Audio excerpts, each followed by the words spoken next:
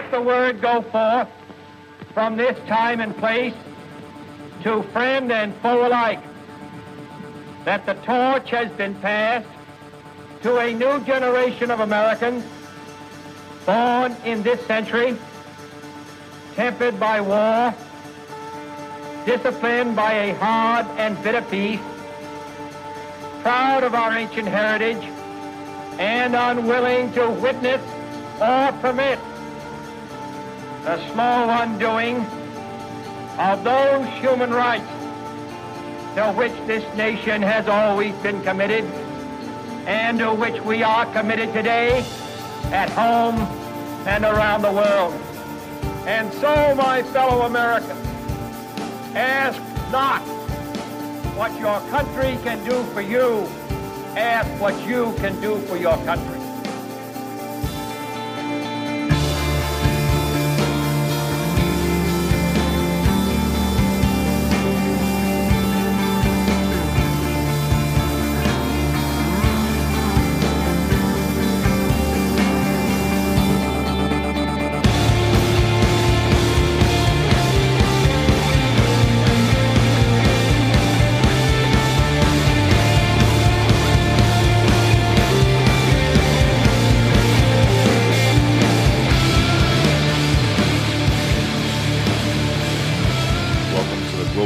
Podcast. I'm your host, John Hendricks.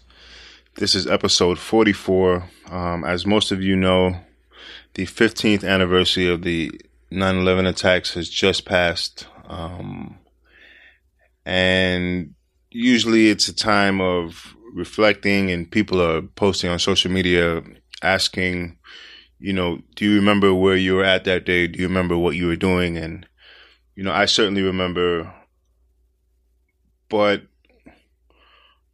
I saw a post on Facebook, and it was discussing, the role of the U.S. in attempting to counter these groups and this ideology that has taken root and has really not been easy to defeat globally. And then, so it made me kind of reflect and start to think about this. And, there are units within the United States military who specialize in this type of warfare. And early on in the Afghanistan war, there were elements of these units who saw various levels of success in countering insurgency, and it wasn't through, unbelievable amounts of firepower or airstrikes or that kind of thing. What people would think is what wins a war, but it was building relationships with the local population. It was helping the local population. It was letting them know that, the things that the Taliban or these groups are saying about Americans are not true. And we're proof of that. And it was highly successful because it allowed these Army Special Forces teams to deny the Taliban or the groups that they were fighting against safe haven. And in any insurgency, what the insurgent needs to survive is the support of the people. And since its inception, the Army Special Forces Green Berets have been masters of this kind of warfare. So back on the show is retired Special Forces Major Rusty Bradley.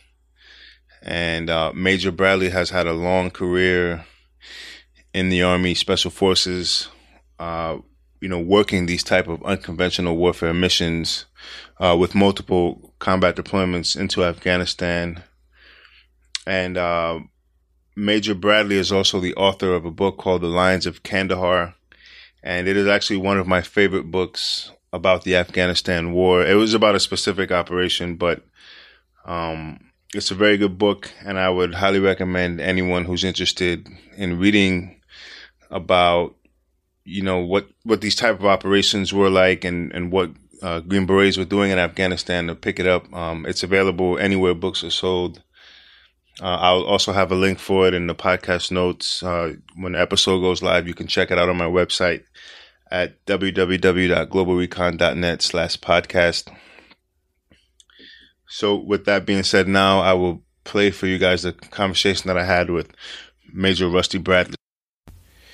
Hey, what's going on, guys? I'm on with Major Rusty Bradley. For those of you who have been listening to the show, the Major has been on a few previous episodes, and we discussed various different topics. But this being the 15th anniversary of the September 11th attacks, a lot of people are posting on social media, kind of reflecting on the past 15 years and how life has changed for Americans and really for the world.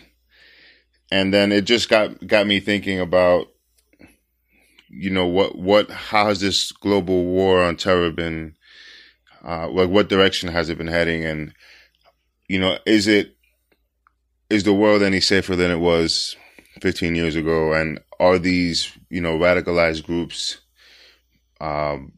being squeezed, and are they being defeated? But it seems like there seems to be more and more groups, and they're taking more and more territory. And so it isn't looking too good. And, as you usually can do, you can look at history and see where mistakes were made in certain kinds of warfare, and see what actions need to be taken to put us on the right course. Now, Major Bradley is a retired Special Forces major. I'm sure most of you know that. And the Green Berets have a very unique skill set in that not only do they specialize in direct action and all of that, but they specialize in counterinsurgency and really the mental warfare. So, Major, I know you have a lot to say on this topic, and I'm glad that you've taken out the time to come on. Thank you. Well, thank you for having me. So, what in your opinion? So I just finished reading a book called Hammerhead 6 about an ODA who went into Afghanistan early in the war and set up what is known as a Special Forces A camp. And for the audience who might not know what that is, could you just give a little background on what a Special Forces A camp is? Yeah. The term A camp comes from the U.S. Special Forces teams in Vietnam. And what an A camp essentially is a self-supported, self-supplied base with which the U.S. Special Forces have the ability to conduct operations by, with, and through the indigenous people. And doctrinally, they're supposed to have all of their own assigned capabilities. So indirect fire, helicopter support lift assets, indigenous units,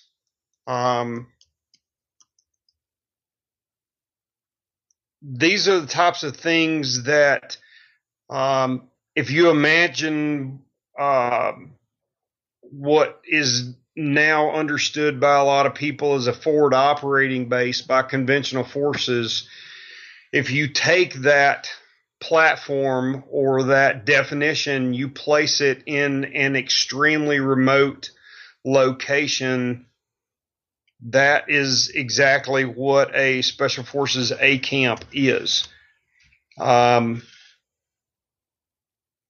It's a place of, it's essentially it's a temporary accommodation, but it's also a place for the indigenous forces to be able to operate out of safely, which means it can defend itself and can also conduct combat operations where the host nation or the force that's operating out of there can defend themselves and conduct combat operations. So dozens and dozens of these small special forces A camps were set up all over Afghanistan shortly after the war started in order to allow us to be able to coordinate and link up with indigenous forces and tribes in order to project U.S. combat power into insurgent-held territory.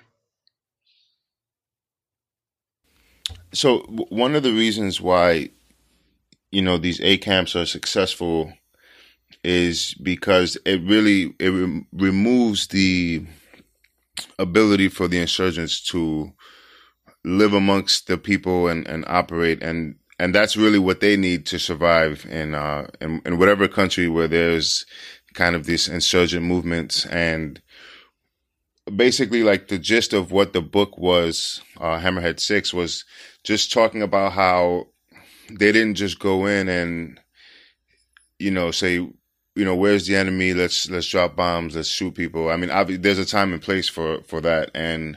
But what they did that was unique was they, trained local forces, built rapport with local leaders, and not only did they do that, but they showed respect for the customs of Afghanistan, which is very different from what we're used to over here in America or anywhere in the West, really.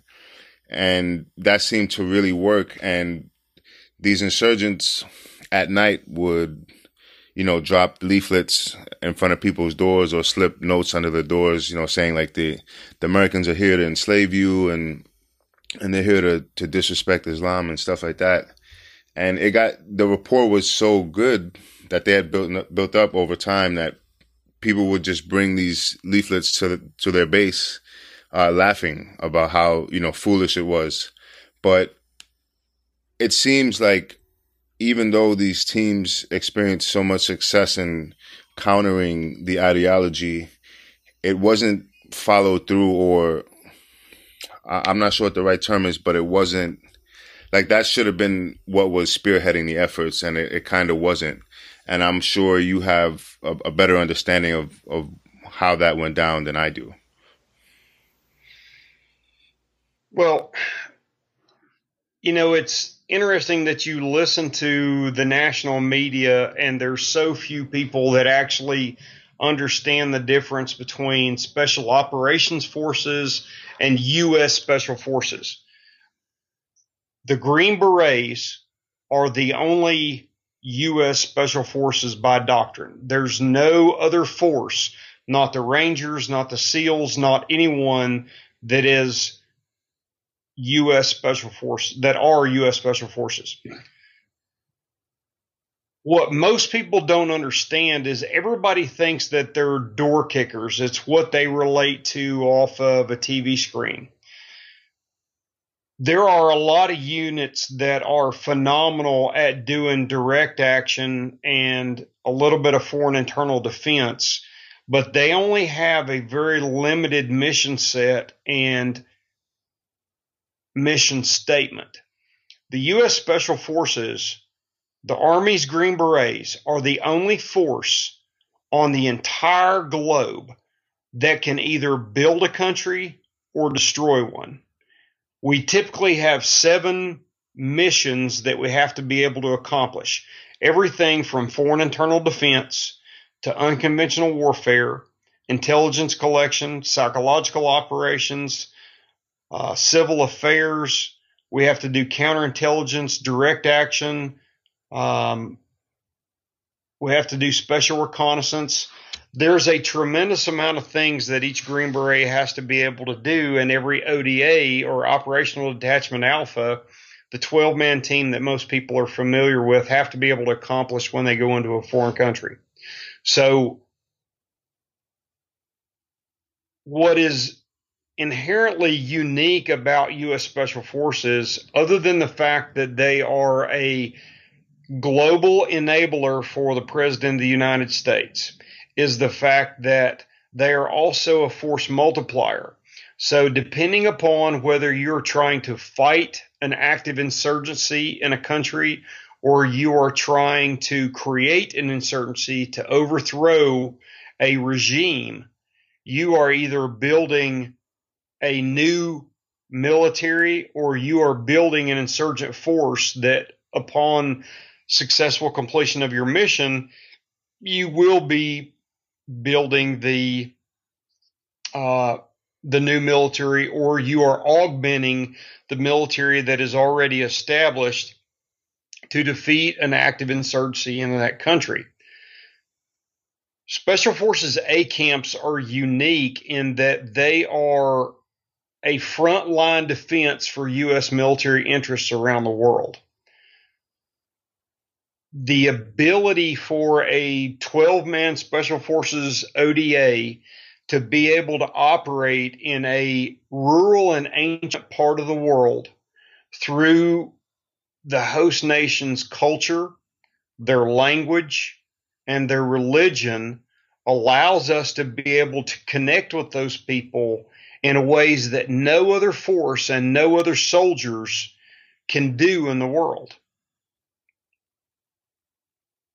That in and of itself allows us to get on the ground, connect with the right people at the right time in order to affect the battlefield or the battle space and have a real strategic effect that nobody else, no other force can have in the world. And that's what Ron Fry's dudes, that's what his Special Forces ODA were doing in the Pesh Valley. Yeah, and after they left, the Pesh Valley really became one of the most dangerous parts of Afghanistan. Being close location-wise to where, the lone survivor incident happened with Marcus Luttrell and SEAL Team 10 and really several kind of bad engagements for the U.S. or like bad ambushes and things like that. Now, what seemed to have happened was when they left when they rotated out of Afghanistan, if I'm not mistaken, I believe conventional infantry forces moved in and conducted like search and destroy operations where they would go out and aggressively search for the Taliban. And, in doing so, there's innocent people get killed through these big fights and things like that. And, before you know it, the entire valley then turns on the Americans, and that's when American soldiers start dying. And it's almost strange for me to see how one way really worked, and it was really a small footprint, which is the Special Forces method, and then the larger footprint seems to fail, and then that leads to a lot more chaos, a lot more anarchy, and a lot more casualties for United States military personnel. So what can you explain or maybe give your opinion on why you think that is? And then what at the policy level, either in the military or above the military, with our elected officials, kind of allow these bad decisions to happen? Well, I mean, there's two fairly simple answers to that. Number one is troops to task for how that happened, and number two, what allowed it to happen, which was not changing the U.S. policy towards light intensity and medium intensity conflict across the globe. Having been an enlisted soldier in the regular army, I understand what the infantry and the combat arms requirement and mindset is people don't seem to understand that they call them special forces for a very particular reason. It is because they are recruited, selected, trained, equipped, and operationalized based upon a very strict set of standards and guidelines that create an operational unit with capabilities that are in the 1/10 of 1 percentile in the entire U.S. population. So when I say that, what I'm trying to explain is that when you put a U.S. Special Forces team in and you operationalize them and they create capabilities within an area that can't be matched unless it's done by another Special Forces unit. People don't understand when you step back and look at the big picture, unless you've been on the inside looking out and not just on the outside looking in. When you talk about strategic capability, there is no other unit in the military that is trained, equipped, operationalized, authorized, and funded to be able to do what a U.S. Special Forces teams can do. They are essentially Delta, CIA, the Rangers, the intelligence community, psychological operations, civil affairs operations, everything rolled into 12 men. You can't take and put something that special into an area and create the relationships and the capabilities and then turn around and think that you can pull them out and then backfill them with guys whose doctrinal mission is to close with and destroy the enemy. When you have Special Forces guys that are going in to connect and build lifelong relationships with people through tribal affiliation or religious affiliation, and think that you can have the same effect. You've got essentially one group of guys that is trained to work to get the host nation or the people who live there, the key terrain. You're trying to get them to fight for their own freedom, versus you have the regular army whose job it is to unilaterally close with and destroy the enemy. Once they find the enemy, they fix them and they destroy them. We not only do that in the Special Forces with the ODA, but we also use the host nation so that when we build security, governance, and development in an area, we then transition that over to the control of the local nationals and the host nation that we're working with. That's not the task or the responsibility of any other organization, and nobody else can do that transition but us. And it makes it very difficult, and I don't think it's fair for our infantry brothers to be able to be expected to come in and do the same things that we can do, because their commanders expected them to be able to achieve the same results, and they're not given the same capabilities that we're given. So the second half of that question is around 2007 to 2000, probably 10, you saw a lot of commanders, regular Army commanders, who took the Special Forces concept of the A-Team and started sticking platoons and companies in extremely remote areas in Afghanistan and they didn't have the ability to survive off the land. They didn't have the ability to connect with the local nationals and the host nation people that lived there.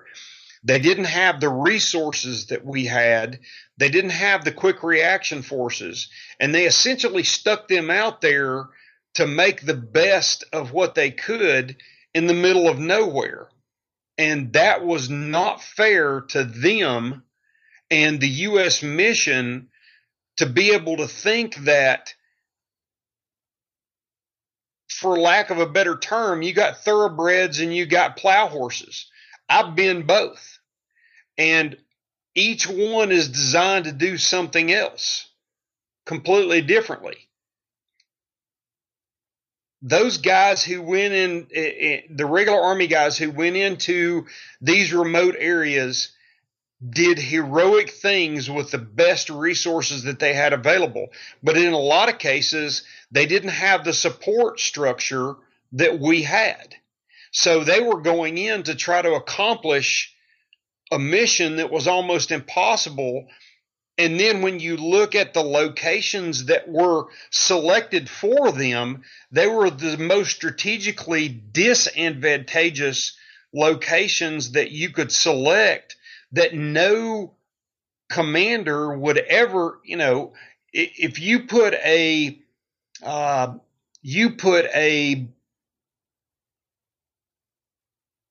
infantry forward operating base at a terrain feature that's the convergence of 3 different valleys, that just means that you've got 3 different areas that you can be completely surrounded by high ground, and those Army commanders picked them out for their strategic importance, but they did not backfill them with the capabilities that they needed to be successful to accomplish their mission. So what you had were inherent policy failures and tactical and strategic military failures by commanders who chose those locations, stuck guys out there in the middle of nowhere to be bullet sponges, and expected them to be able to do things that they weren't trained or supported to be able to do. And they still managed to be incredibly successful, but it just can't, you can't stick a 30-man platoon with a few enablers in the middle of someplace in eastern Afghanistan close to the Pakistani border and think that people are not going to engage them on a regular basis, and they're in a fishbowl. They can't do anything about it. They just have to wait for the next attack. And many of those forward operating bases did the same thing that we did in Kandahar province. They never went for more than 24 hours without being rocketed or attacked, and there was no way for them to strike back. So there were more than the fair share of policy failures at the senior military levels that were not addressed until really bad incidents happened, where you have U.S. forward operating bases that were being overrun and significant casualties were taken, before they realized that you can't take that special forces concept of an A camp, turn it into a operating base, and stick guys out there without the ability to support themselves and be strategically successful. A lot of this comes from nothing more than a control mechanism by senior members of the Pentagon and the U.S. Army, because all special operations doctrinally fall under the control of regular Army commanders. We're an enabler for them. The problem is that when you look at how wars are fought, that works great if you're talking about World War II or Vietnam. But I would even argue that in many cases, especially today, where a lot of it is low intensity conflict and medium intensity conflict, those conflicts are not being led by people who are experts and have trained their whole lives to fight those types of fights. So the policy change that needs to be made by the administration, the Secretary of Defense, and the Pentagon is to allow Special Forces commanders to be able to control conflicts that are determined to be light intensity and medium intensity conflicts. And what I'm telling you is that in cases where, say, for example, even in southern Afghanistan, you had a battle space owner that controlled, for example, an entire province like Kandahar province or sections of Kandahar province. Well, you've got a battle space owner that's a regular commander that doesn't know how to fight a strategic asset like U.S. Special Forces teams. They know how to fight regular Army units that they're in command of. Now, they may argue differently, but I don't give a damn what they say.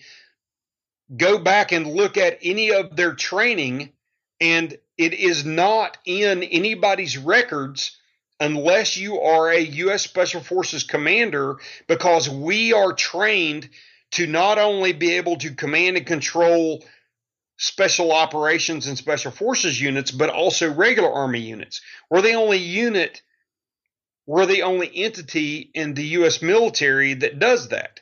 Whereas vice versa, when you have battle space owners or huge swaths of space that are controlled by commanders who don't know how to operationally or strategically apply or even tactically apply all the enablers that are assigned to them, we end up having to either be mitigated to a very small space because we're being fought like platoons as special forces and not controlling entire provinces, simply because doctrinally you've got a lieutenant colonel or a full bird colonel who doesn't want to have to answer to a special forces captain.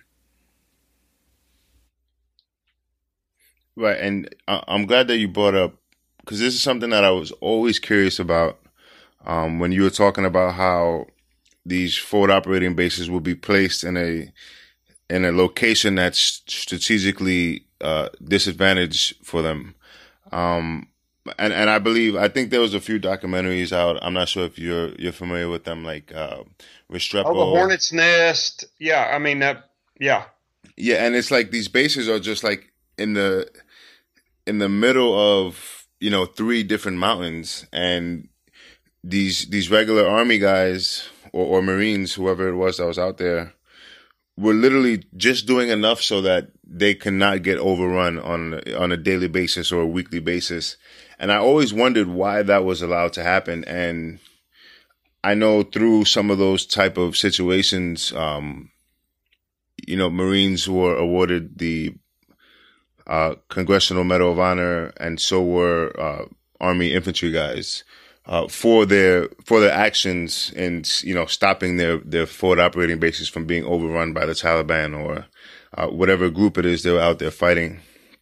And it just never made any sense to me, and I always wondered why that was allowed to happen. And then when you figure that out, let me know, because of all the units that I've talked to dozens and dozens of units, guys that even backfilled us at Spear One Gar. I have yet to talk to a U.S. infantry unit that occupied a forward operating base that ever had a say-so in choosing their location. It was always done by somebody echelons above them, and they were given the typical marching orders of, occupy this location, conduct these type of operations and execute. That is not that worked in World War II, and that shows how dated our doctrine can be, but it's not successful on the modern battlefield because the enemy doesn't think symmetrically. They think asymmetrically. And if you can't fight and win asymmetrically by, with, and through the indigenous people, you're sticking guys out there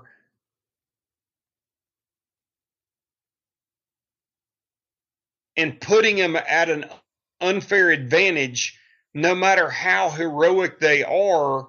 And we even experienced this where sometimes locations were selected for us that, we didn't get a voice in.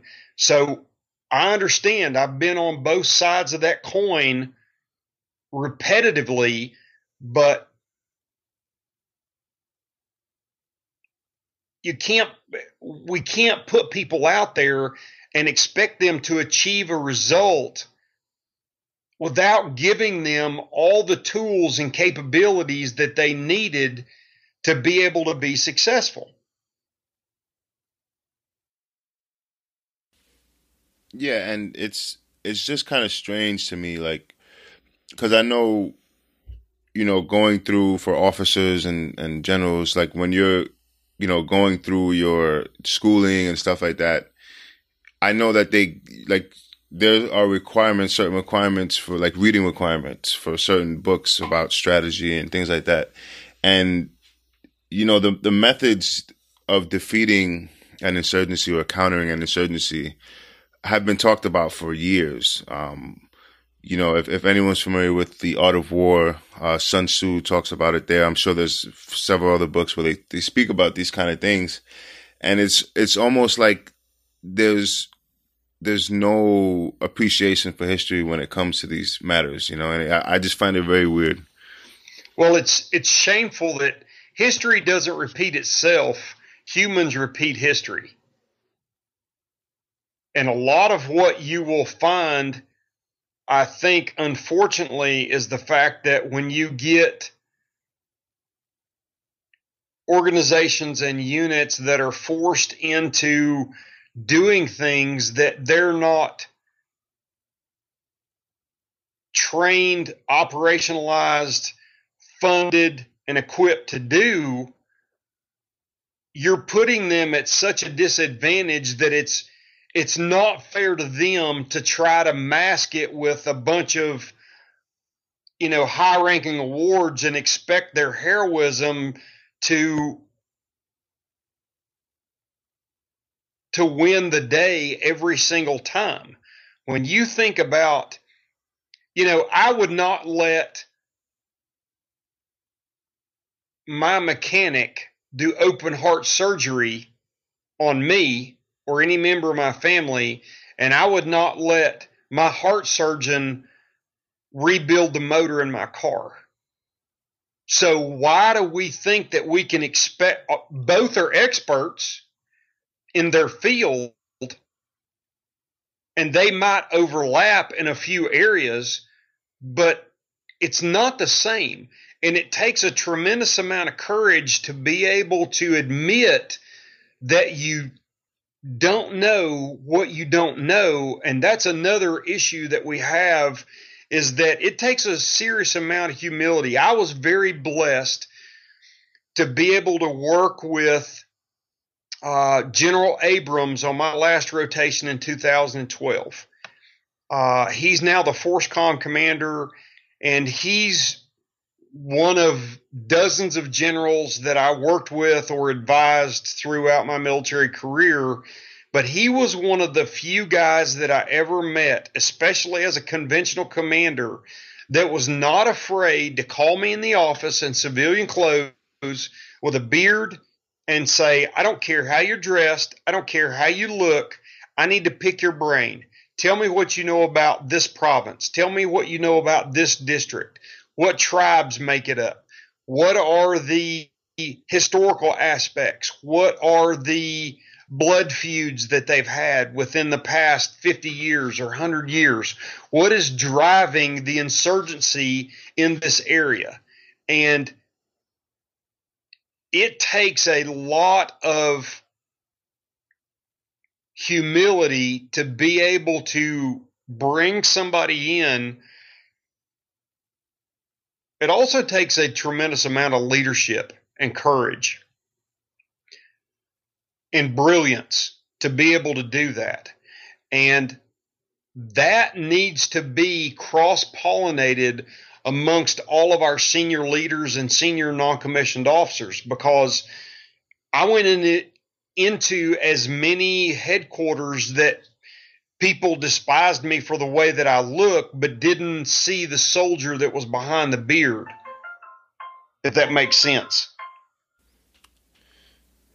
Yeah, and it's kind of funny, like, you know, because you know you're not in the spit shine boots and you know everything is completely shiny. You won't get that respect where they would listen to you long enough, even though you are the expert in that matter or whatever it is that needs to be discussed. And you know, and like you said, I guess that certain types of ways of doing things work in a conventional type of fight, but in this type of warfare, it's completely non-conventional. And you know, in that situation, you have to let the experts in that type of warfare lead the way. And you know, there's a lot of documentaries. Well, No, go ahead. John, everybody has their capabilities. You have to know what just like you said, it goes back to the Art of War by Sun Tzu. That's one of the things that is absolutely rammed down our throat, because the fundamentals that are taught by Sun Tzu stretch throughout history and generations and centuries. You know, if you don't know yourself and you don't know your enemy, you won't win any battles. If you know yourself, but you don't know your enemy, or you know your enemy, but you don't know yourself, you'll only win half your battles.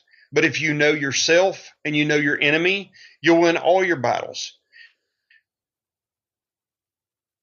I cannot think of the number of times I was willing to go to a conventional unit because those dudes had the hammer. They were not afraid to get out there and get on the ground, find, fix, and destroy the enemy. And we don't have that capability as a 12-man force. The commanders, the captains, and even some of the lieutenant colonels that we worked with understood what our unique capabilities were, but you've got to be able to balance that when you look at what your strengths and weaknesses are as a military commander, and you figure what your troops to task are. If your task is too much for the troops that you have available, you have to seek an alternate means to be able to provide you enablers to accomplish your mission. If you can't do that, or you won't do that, or you sit back and say, oh, well, we got to coin PowerPoint, or we did this in Iraq, so we're going to be successful at doing this in Afghanistan. It doesn't work that way. Every situation is not even flexible. You have to be fluid. You have to be every single battle, every single circumstance, every environment. You have to be willing to go back to the basic fundamentals, understand what your strengths and weaknesses are, and then be willing to go out and ask for help or assistance. I will never not thank a U.S. Air Force or a Canadian soldier because, if it had not been for the U.S. Air Force, I can think of 4 times that we would have been overrun, period. End of the story. If we had not had the support of our Canadian recce company on Spirwan Gar after the Battle of Medusa, there are numerous times when we were trying to expand our white space and we would have been overrun if the Canadians had not been willing to break their rules of engagement to come out to support us. So all SOF requires non-SOF support. Does that make sense? Yeah, absolutely. So aside from like, the actual on the ground, like the situation on the ground that's preventing or hindering, a successful counterinsurgency,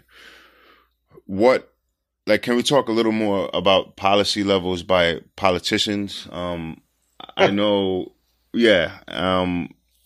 globally, like not just in Afghanistan, but globally, like Africa and all across the Middle East, there are more and more groups who abide by this radical ideology, and maybe they're not exactly linked together, but they're in the same business. And you would think that with the capabilities of the U.S. military, of the U.S. Special Operations Command, and our intelligence apparatus, that we'd be able to defeat these groups fairly quickly. But it seems to be like, I've heard the expression used, like it's like a game of whack-a-mole. Like you get one guy and another two pop up somewhere else, and that kind of thing.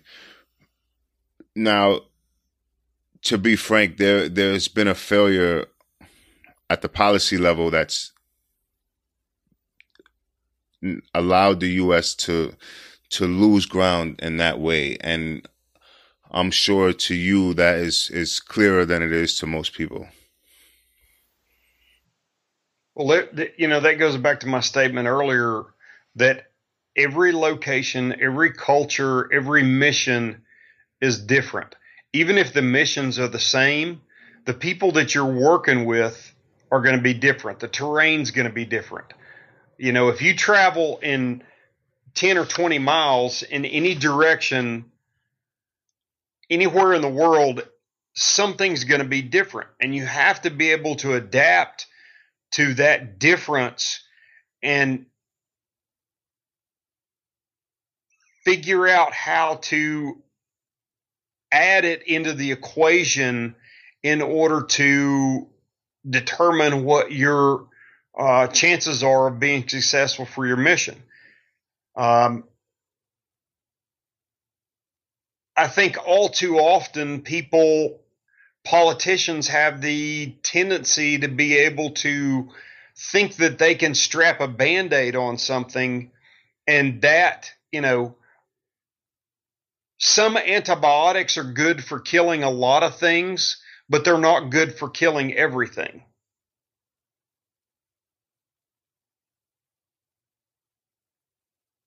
That's the best analogy I can come up with my North Carolina public education. So, John F. Kennedy, President Kennedy, had a quote, a line, and I believe it was something like, "You can kill a man, or nations may rise and fall, but an idea lives on." And to me, it's like almost eerie how accurate that statement is, and it was almost like he was able to see into the future, or he knew enough at that time to see how the battlefields of the future were going to play out, and I think that was part of, when he commissioned the Green Berets and Navy SEALs, that was part of kind of his whole ideology in what it takes to defeat this new type of warfare, where the lines aren't so clear, And I know specifically in Afghanistan, there was a change in the rules of engagement, and I know a lot of guys had an issue with it, and it really hindered the fighting ability of American soldiers. Well, the analogy that we use pretty regularly is, if you give a man a fish, he can eat for a day, but if you teach a man to fish, he can eat for a lifetime. That goes to the underlying ideology that you can go in and cut the head off a snake a dozen times, but if you don't defeat the ideology, the snake's just going to keep coming back, or a different snake's going to come back. What we try to do is to defeat the ideology that fuels the insurgency. And too many times we are dedicated to a fight where we identify what the enemy ideology is, but there is not the political wherewithal to be able to defeat that ideology because of the requirement that will be placed on time and resources.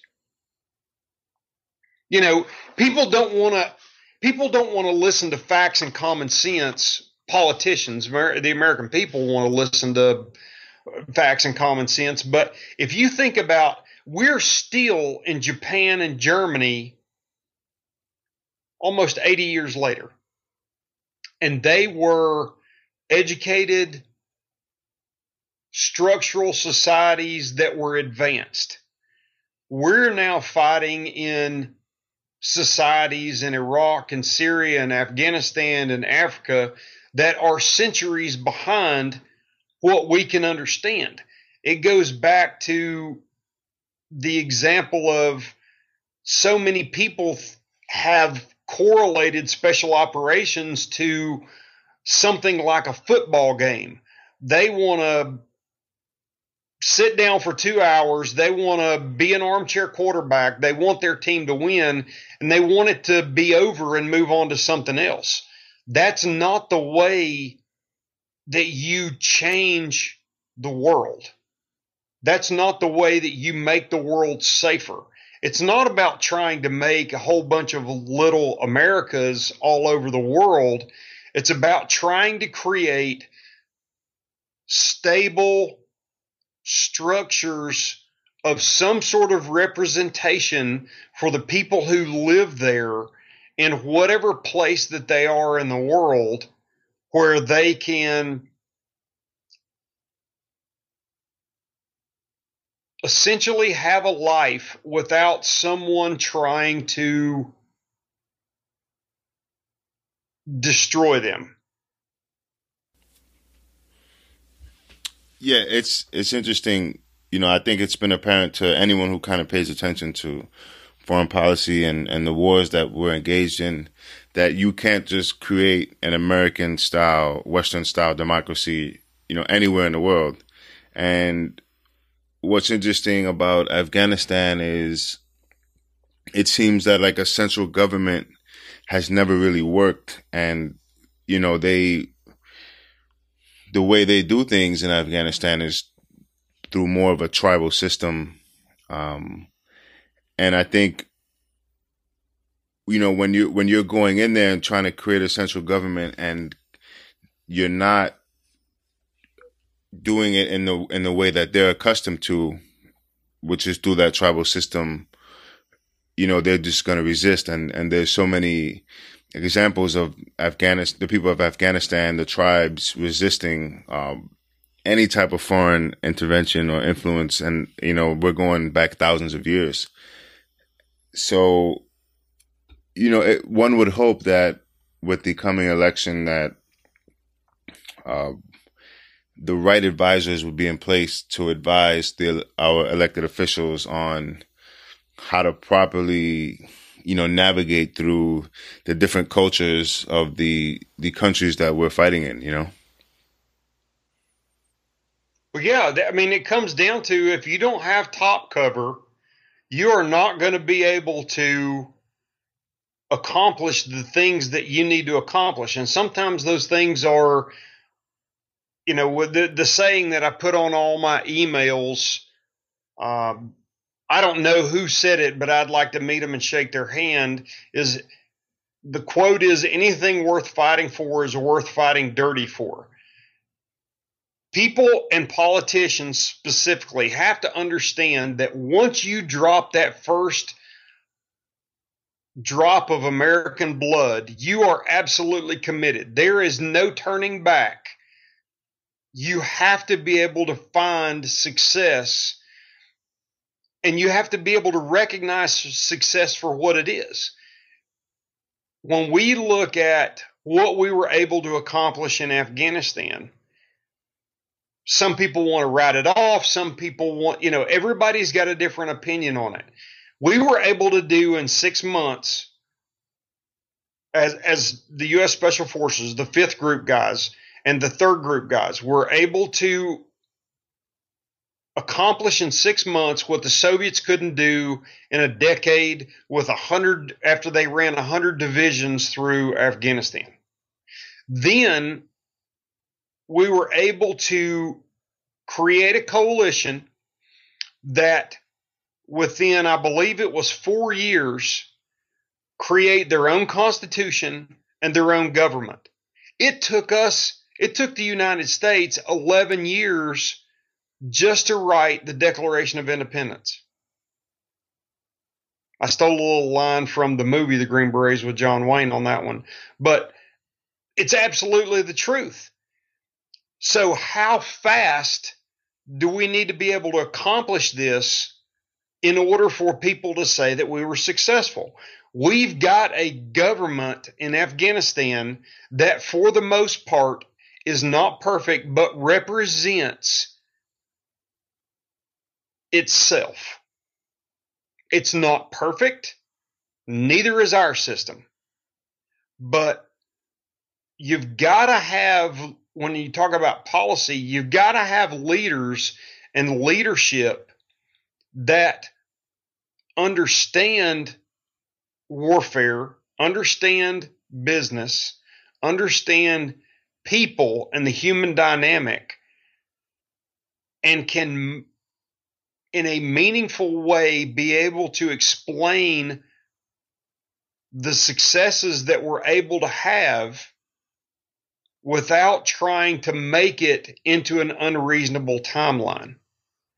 Now, when you talk about leadership, I'll tell people in no uncertain terms that the war in Afghanistan, I won't speak about Iraq because I've never stepped foot in Iraq, but the war in Afghanistan took a step towards the abyss when Barack Hussein Obama took over as president.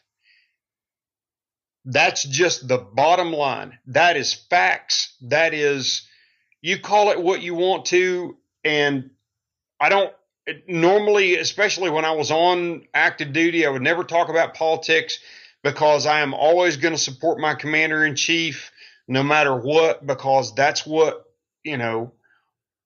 unity of effort is what makes us the greatest military in the world, because it's a volunteer army.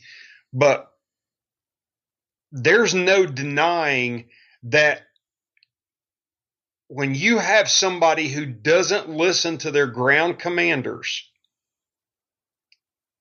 and makes decisions based upon what they think and not what the experts think,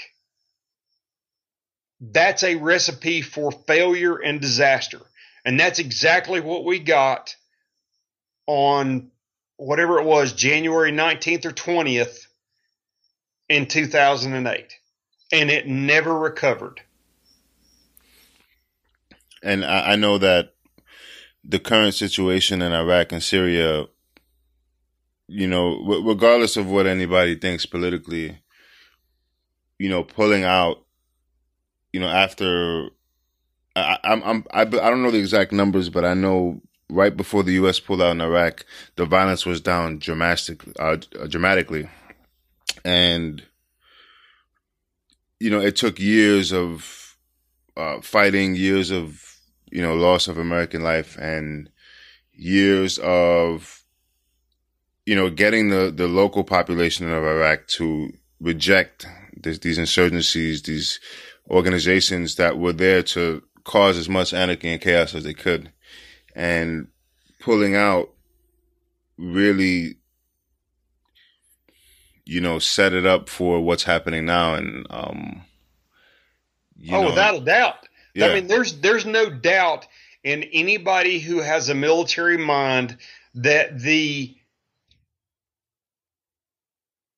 forced withdrawal of U.S. forces in Iraq led to the state that they are in right now. And anybody who wants to deny that, I think, is full of crap. Maybe some analyst on some media who has never even stepped foot in the country, and the only thing they know about an insurgency or counterinsurgency is what they read in a book. But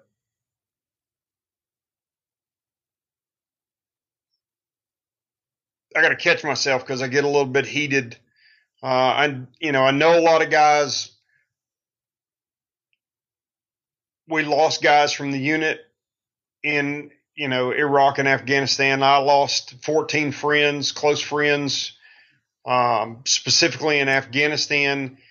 And it is very troubling when you feel like the work that you're doing is for nothing because somebody is going to politically undermine you or question you.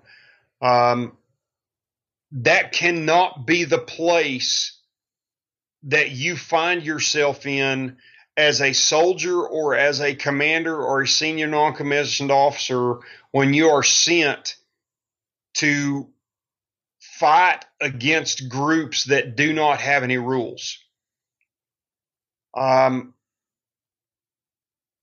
believe it was 3 days ago, the Special Forces team sergeant who was discharged for striking an ANP commander after physically abusing and raping a woman and her child in Afghanistan is now being allowed to come back on active duty. Yeah. The amounts of soldiers that were discharged or charged with crimes while trying to fight an insurgency it really makes you want to reassess your profession when you have people that are out there doing the very best they can do with the resources that they have available, and then somebody wants to politically come home or somebody back home wants to say, well, because an insurgent dropped his weapon and, you saw that he had a ammunition vest on and you engaged him, you have to go to jail for that or you lose your career for that. I mean, that is just absolutely absurd, and it shows an incompetence that cannot be accepted by the presidency of the United States. One thing that I will tell you in working with third world, fifth world, no matter what it is, whether it's Muslims or whether it's just an ancient tribe, is that people outside of the Western world, they do not respect you unless they fear you. And in those early years, we rightfully earned that fear because we said what we meant and we did what we said. That's the way the rest of the world operates outside of Europe and the United States. Anybody who doesn't understand that when they deploy U.S. forces should not be the commander-in-chief. And absolutely nobody should be the commander-in-chief who will not respond with every asset and capability when there are Americans requesting assistance, military assistance, when they're being overrun or attacked. Yeah. I don't remember what year it was. Do you remember what year it was when after Obama was elected that there was a troop surge? I think maybe it was in southern Afghanistan. Maybe it was. I believe that came about in 2009. Okay. I'm not sure of the exact figures, and I don't want to get into. I don't want to put you in a bad position where somebody wants to. Some bean counter wants to argue over numbers. What I know is that what was requested by General McChrystal and the commanders on the ground was not what was authorized by the White House. Interesting. I believe it was about 15 to 20,000 troops less than what they requested. That's interesting. There was I forget the name of it, but there was an HBO documentary that was based around this surge, and I believe it was in southern Afghanistan. There was a Marine company that was pushing. They had this big offensive, and they were pushing through certain areas, and they were fighting in villages, and from house to house. And there's a Helmand River Valley. I'm sorry, I mean to interrupt you, but that was Helmand. There's a whole litany of villages through the Helmand River Valley down through what was called the Fish Hook to Marja, Sangin. Yeah. Where the troops, the Marines who asked for resources and assistance didn't get what they needed. So let me help some of your listeners and bloggers understand how this works and what this means. So it takes 5 to 6 support troops that are requested for every combat troop that's on the ground. So if you request 10,000 troops, only 2,000 of those, say 15 to 1,800 of those, are actually combat troops, trigger pullers who are going to go out there and put a bullet between somebody's eyes. That's what people don't. That's the correlation that I think is huge, that's really missed amongst a lot of the American people and is intentionally not stated by the Pentagon or the White House, is that when somebody requests a surge, when they ask for 50,000 troops, they're essentially asking for, 5,000 combat troops and everybody that it takes to, 10,000 combat troops and everybody that it takes to support them. And that's not what you get. And then when when Obama or Valerie Jarrett or whoever the advisors are to the president, when they change those numbers, it makes you wonder, what the hell are they basing those changes on? Right. What experience do they have to even, they have the authority, but they don't have the experience to make those changes based upon what the ground commander requests. That's like somebody saying, well, I think your car would run better off diesel, even though it's a gas-powered car. Yep. If you don't know anything about vehicles and you don't know anything about motors, don't make any damn recommendations. Right. Just listen to the guy who's, who knows what he's doing. And that kind of goes back to what you were saying before about how, it took to you, you saw that great leadership when the general invited you into his office and wanted to pick your brain about certain things. And I think a lot of the issues that arise from, the current political situation would have not even happened had that kind of temperament been involved, Yeah, well, we need to go back to electing presidents who have military experience. Yeah. They need to have business experience. They need to have integrity. They need to be trustworthy. And they need to be held accountable. And if they are held accountable, but nobody does anything, then they shouldn't be authorized or allowed to make those decisions.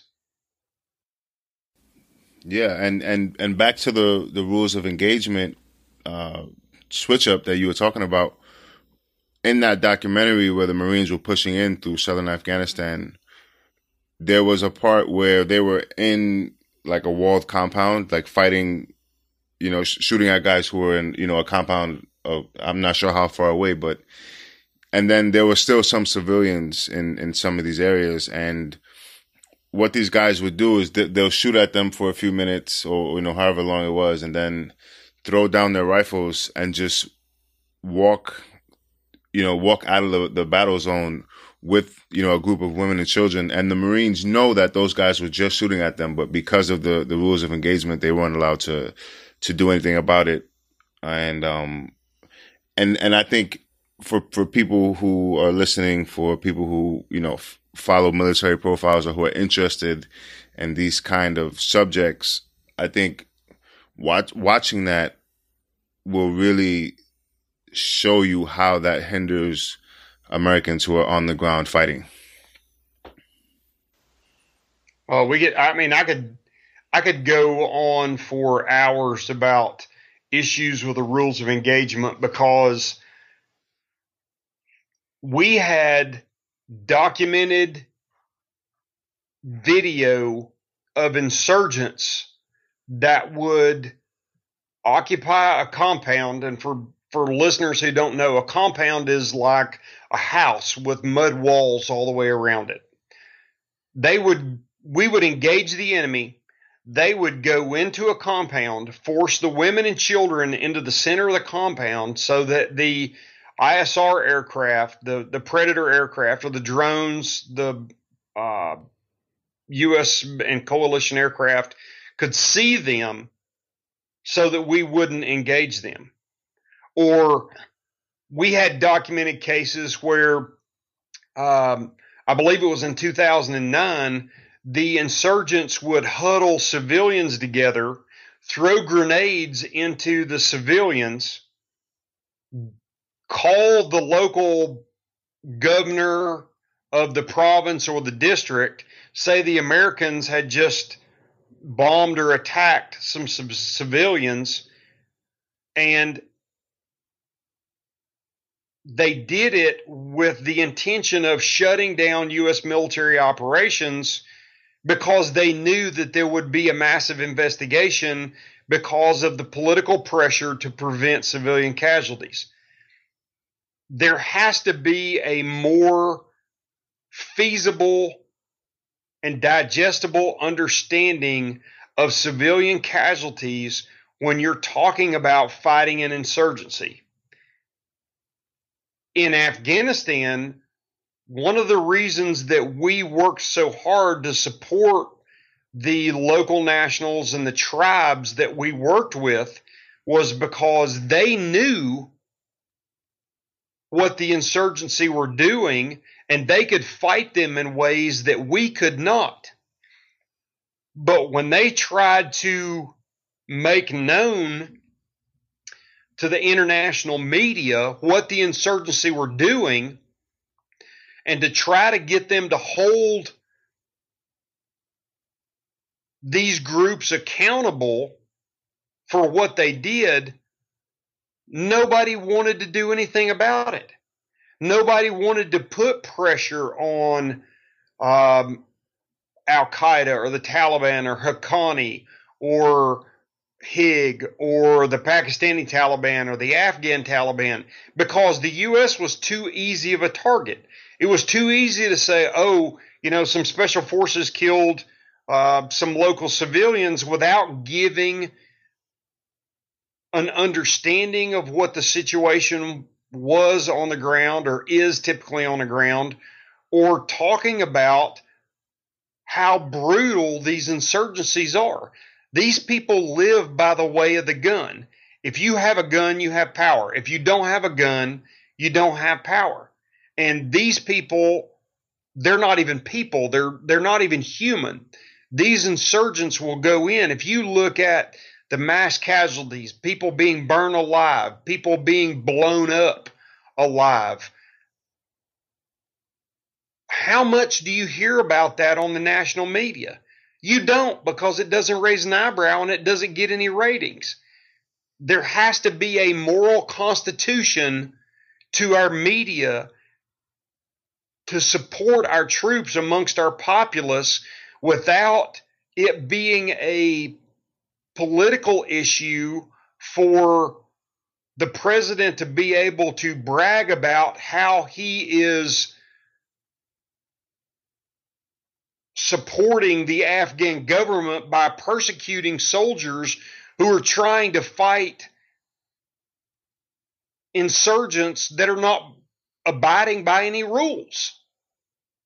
If they're not going to abide by any rules, then just kill them all. Stop dicking around. But they won't allow us to do that.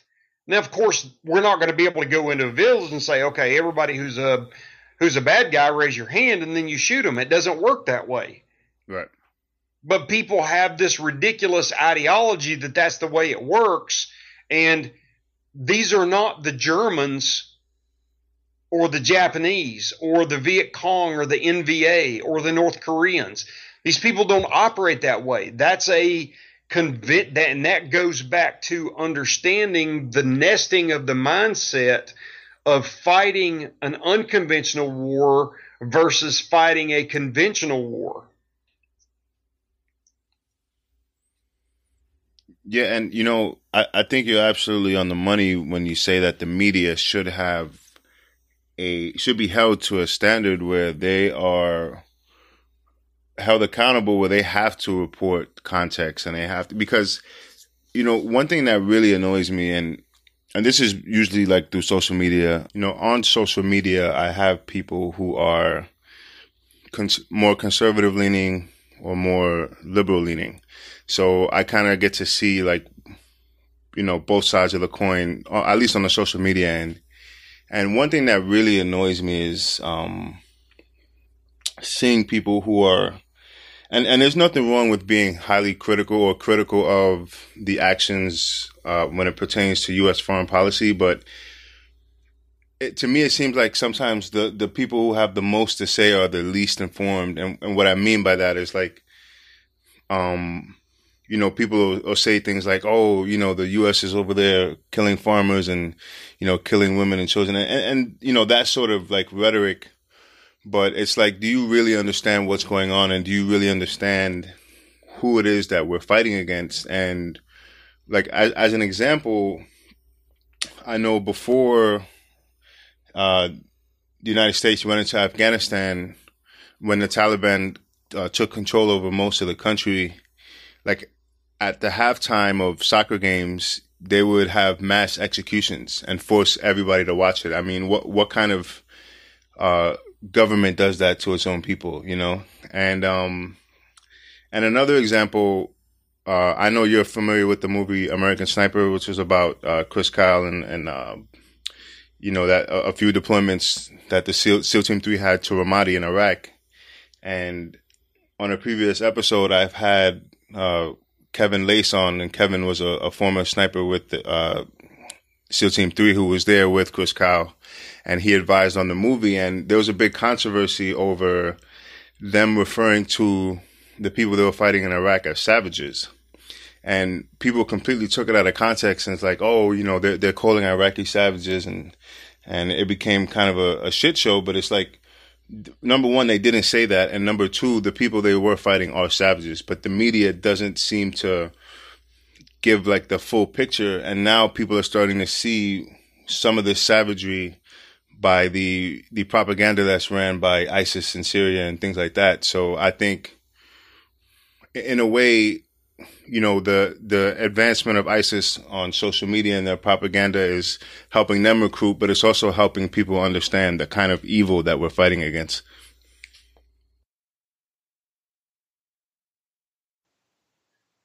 You know, we've got a lot of sayings that we like to repeat. Some of them are funny and some of them are meant to be serious. When you talk about the media twisting information in order to create controversy, because that's what gets ratings. Nobody's in today's society is interested in common things that are, or simple things. They want something that is controversial. That's what gets people's attention. That's what seems to drive the narrative for not only social media, but the media in general.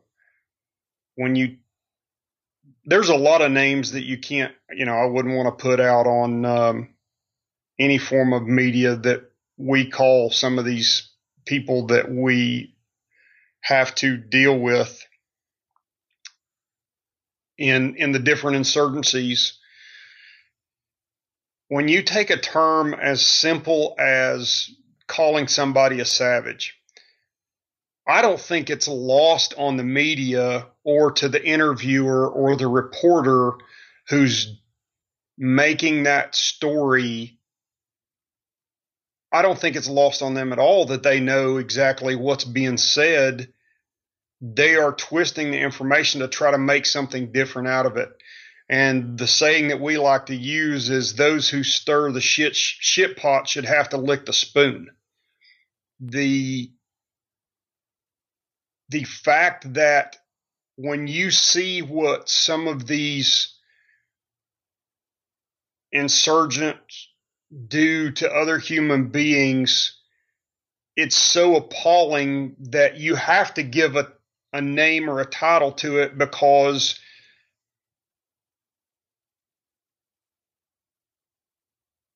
I don't know, maybe it's just a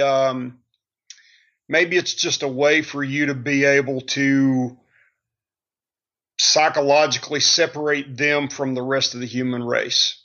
The fact is that if you look up the definition of the term savage, what these people are doing is inhumane and is correct. They are doing savage things to other human beings who don't deserve it.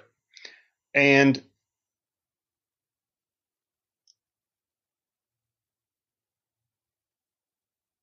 to be very honest, I think simply calling somebody a name to those of us who are, I don't know, who are part of the protective culture of our society, it's embarrassing and disgraceful to know that somebody can be so irate and get their feelings hurt so simply over name calling. It was, part of common propaganda in the U.S. to make fun of the Nazis and the Japanese during World War II. One of the things that I have at home was one of my granddad and one of my great uncles was in the Marine Corps during World War II, and I've got a little placard, and they used to issue the Marines who were part of the island hopping campaign what was called a Jap killing card. And if you tried to issue, but it was a motivational thing for the soldiers who were getting ready to storm those beaches and fighting in those jungles. And to hear how people want to take and place a label on the men and women who are trying their very best to protect this country is almost as, ridiculous as hearing people talk about, prisoners in Guantanamo being, given civil rights, or giving someone who's not a citizen of this country constitutional rights. It's just the absurdity of it has a tendency. Society, I would say, in the past 20 years has done everything it can do to socialize the military. The military was always designed to be a separate entity with a higher moral standard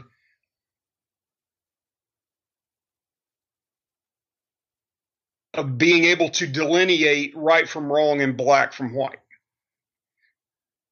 We've lost that ability, and so much of that is now progressing into the military to the point, one of the things I talked about in my book is, when you capture an enemy combatant, everything becomes, in today's conflicts, when you're in the military, everything is about a label or a tag or a name that you call. So in the book, I used to talk about how it used to infuriate us because we were forced to change, hundreds of reports because we couldn't say we took somebody prisoner. Utilizing the term prisoner was too much of a negative connotation, so we had to call them a PUC, or personnel under confinement. That's crazy. The story that you're talking about is really just a very small snapshot of the socialization of the military and the Army. So instead of making society have tougher standards, which give you the moral high ground, the administration has done its best to water down even the simplest of things. Like, our true mission is to close with and destroy the enemy.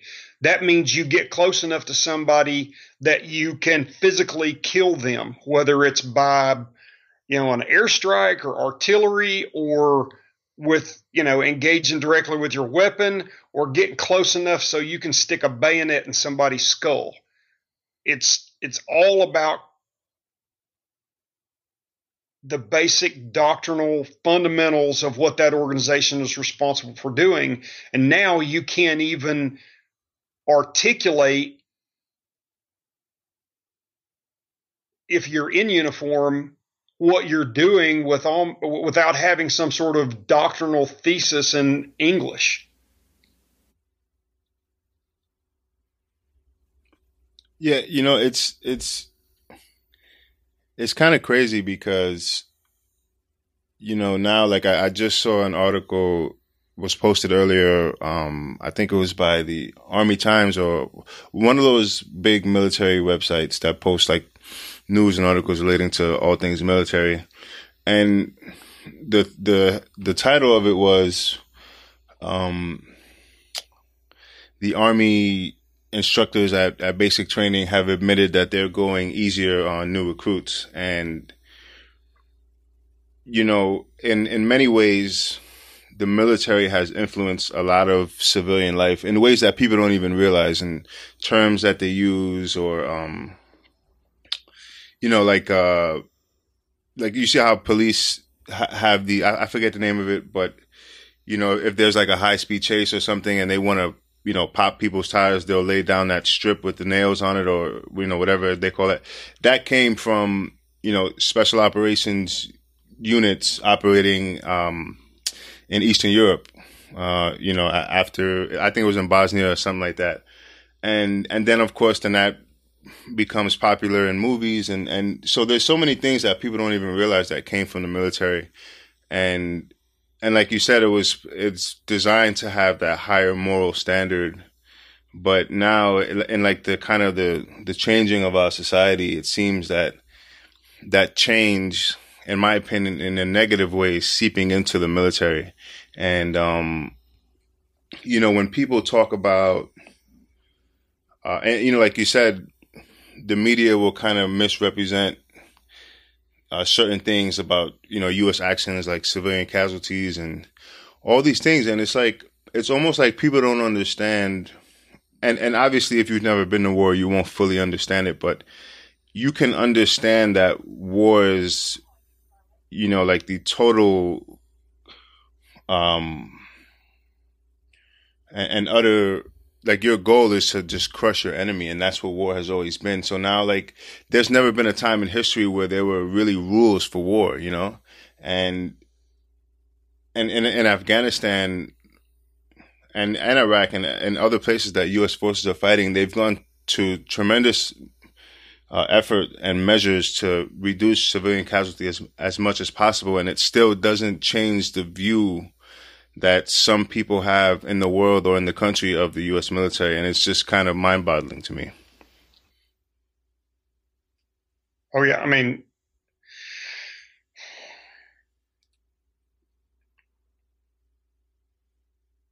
my brain's flooded with so many ideas and responses. It causes me to I have to be careful to not always say the first thing that pops into my head. People who think that it goes back to the example that I gave earlier. If you're inside the circle looking out and you're part of the military inside the circle and you understand the challenges and the responsibilities and the repercussions of working in a military, protecting the nation, and all that encompasses, it drives you out of your mind to have to listen to people talk about war as if they know anything about it. And the only thing that they can really relate it to is a sports event. They think that it's something like a football game where two teams take the field and there's a certain amount of rules, and it's all based upon talent and equipment and willpower. And it's going to start and end, when the scheduling for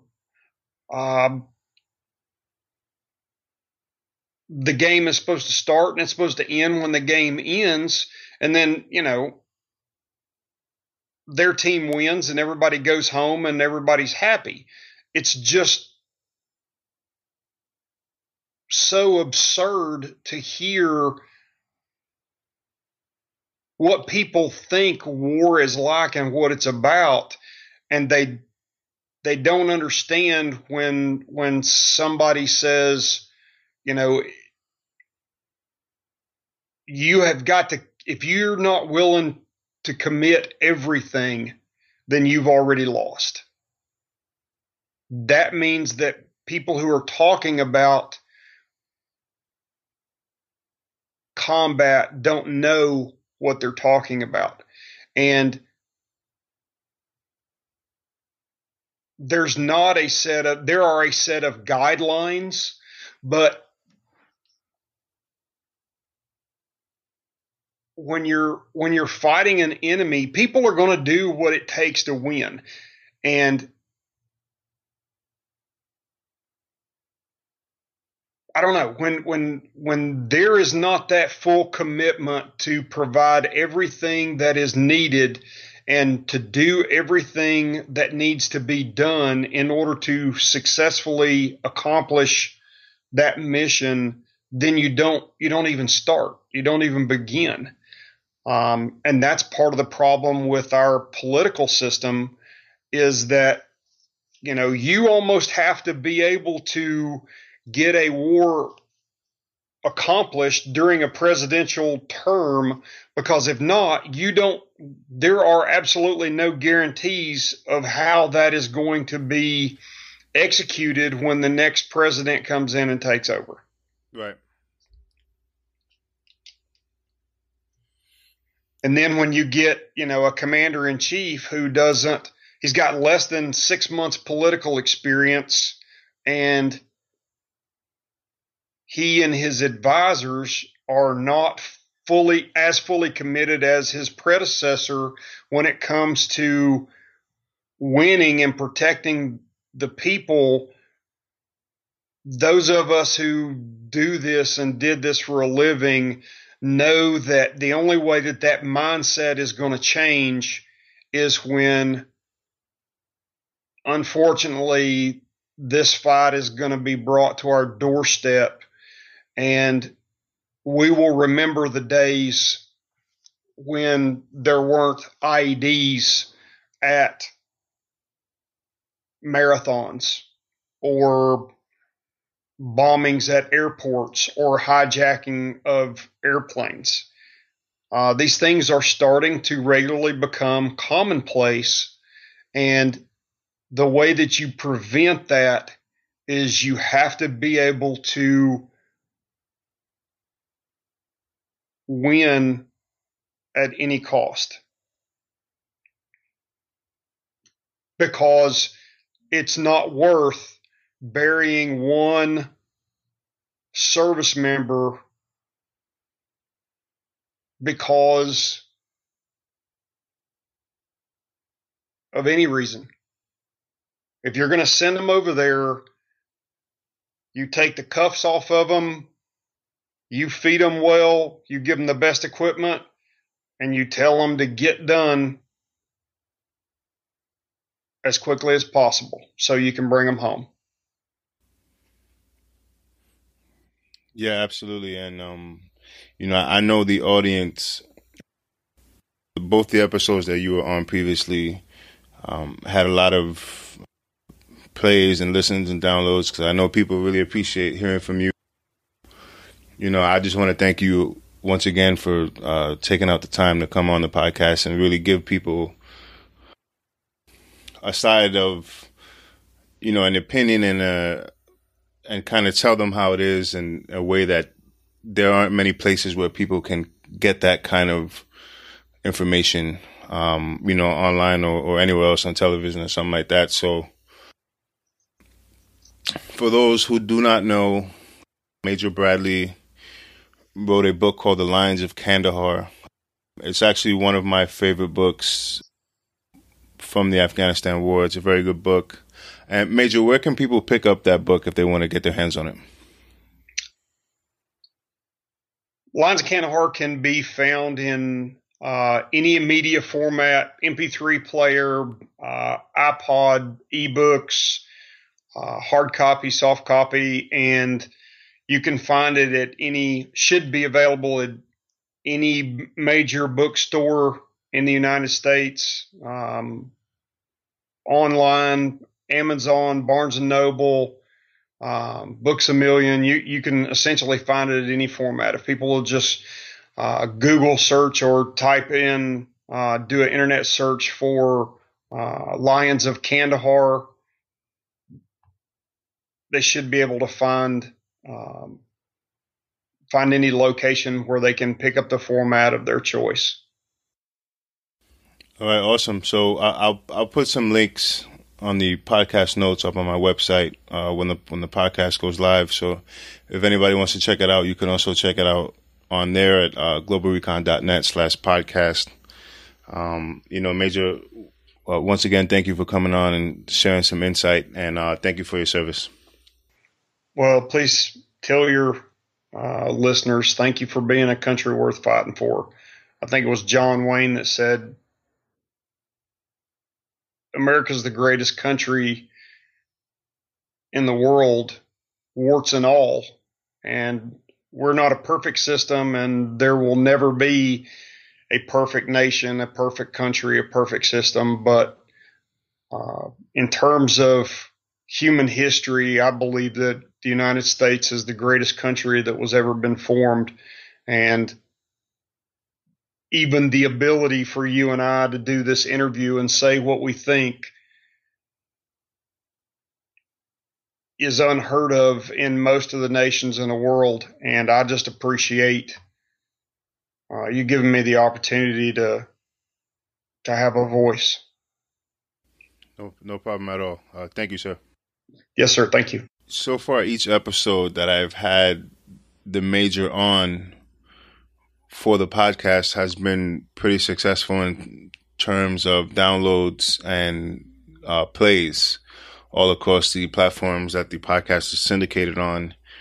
And I think the reason for that is, one, you don't hear from individuals of that caliber too often. And then on top of that, you don't hear from them in a setting where it's not so controlled, like, you know, doing an interview on a major news network or something like that. And you know, we just have a conversation where we're going back and forth, and then you can really kind of get some insight into the topics that we're discussing from an individual who has a very unique perspective, as it's something that he's done for 20 years, you know? So, it's always interesting and it's always thought provoking. And I hope that people can listen to this and kind of get a better picture of what it takes to defeat this kind of ideology that we're facing, because it's not just, you know, those guys are over there and let's go there and, you know, kill everybody and it's over. It's an ideology, it's an idea, and you can't defeat an idea just by shooting people. You know, you have to bring understanding and awareness, and, you know, that is something that, you know, there are units within the U.S. military, within the defense apparatus, who specialize in those type of operations. And, you know, it's something that I would like to continue to discuss and get people thinking about, because obviously, you know, after 15 years of fighting, what we've done hasn't worked. And there were examples early on of the successes of Operational Detachment Alphas, which is the 12-man Special Forces A-Team, where it was a very light footprint, wasn't a lot of guys, and they were able to successfully counter these groups by winning over the local population. And not like winning them over, like bribing them or anything like that, like genuinely building relationships and genuinely forming bonds and things like that. So, you know, this is a topic that I definitely plan on doing some more podcast episodes on, and I definitely would like to get some subject matter experts on to discuss this in further detail. So with that being said, now I will close out this episode. My website is globalrecon.net. You can check out the Instagram. I now have 3 accounts. One is IG Recon. The second one is Global Recon _Inc. The third and most newest account is Black Ops Matter. You can check me out on Facebook at FB Recon, on Twitter at IG Recon. And I encourage all the listeners of the show, if you enjoy what you've heard today, to please download, subscribe, like, and share on social media. Share with your friends and family, and help us continue to grow the podcast. Thank you.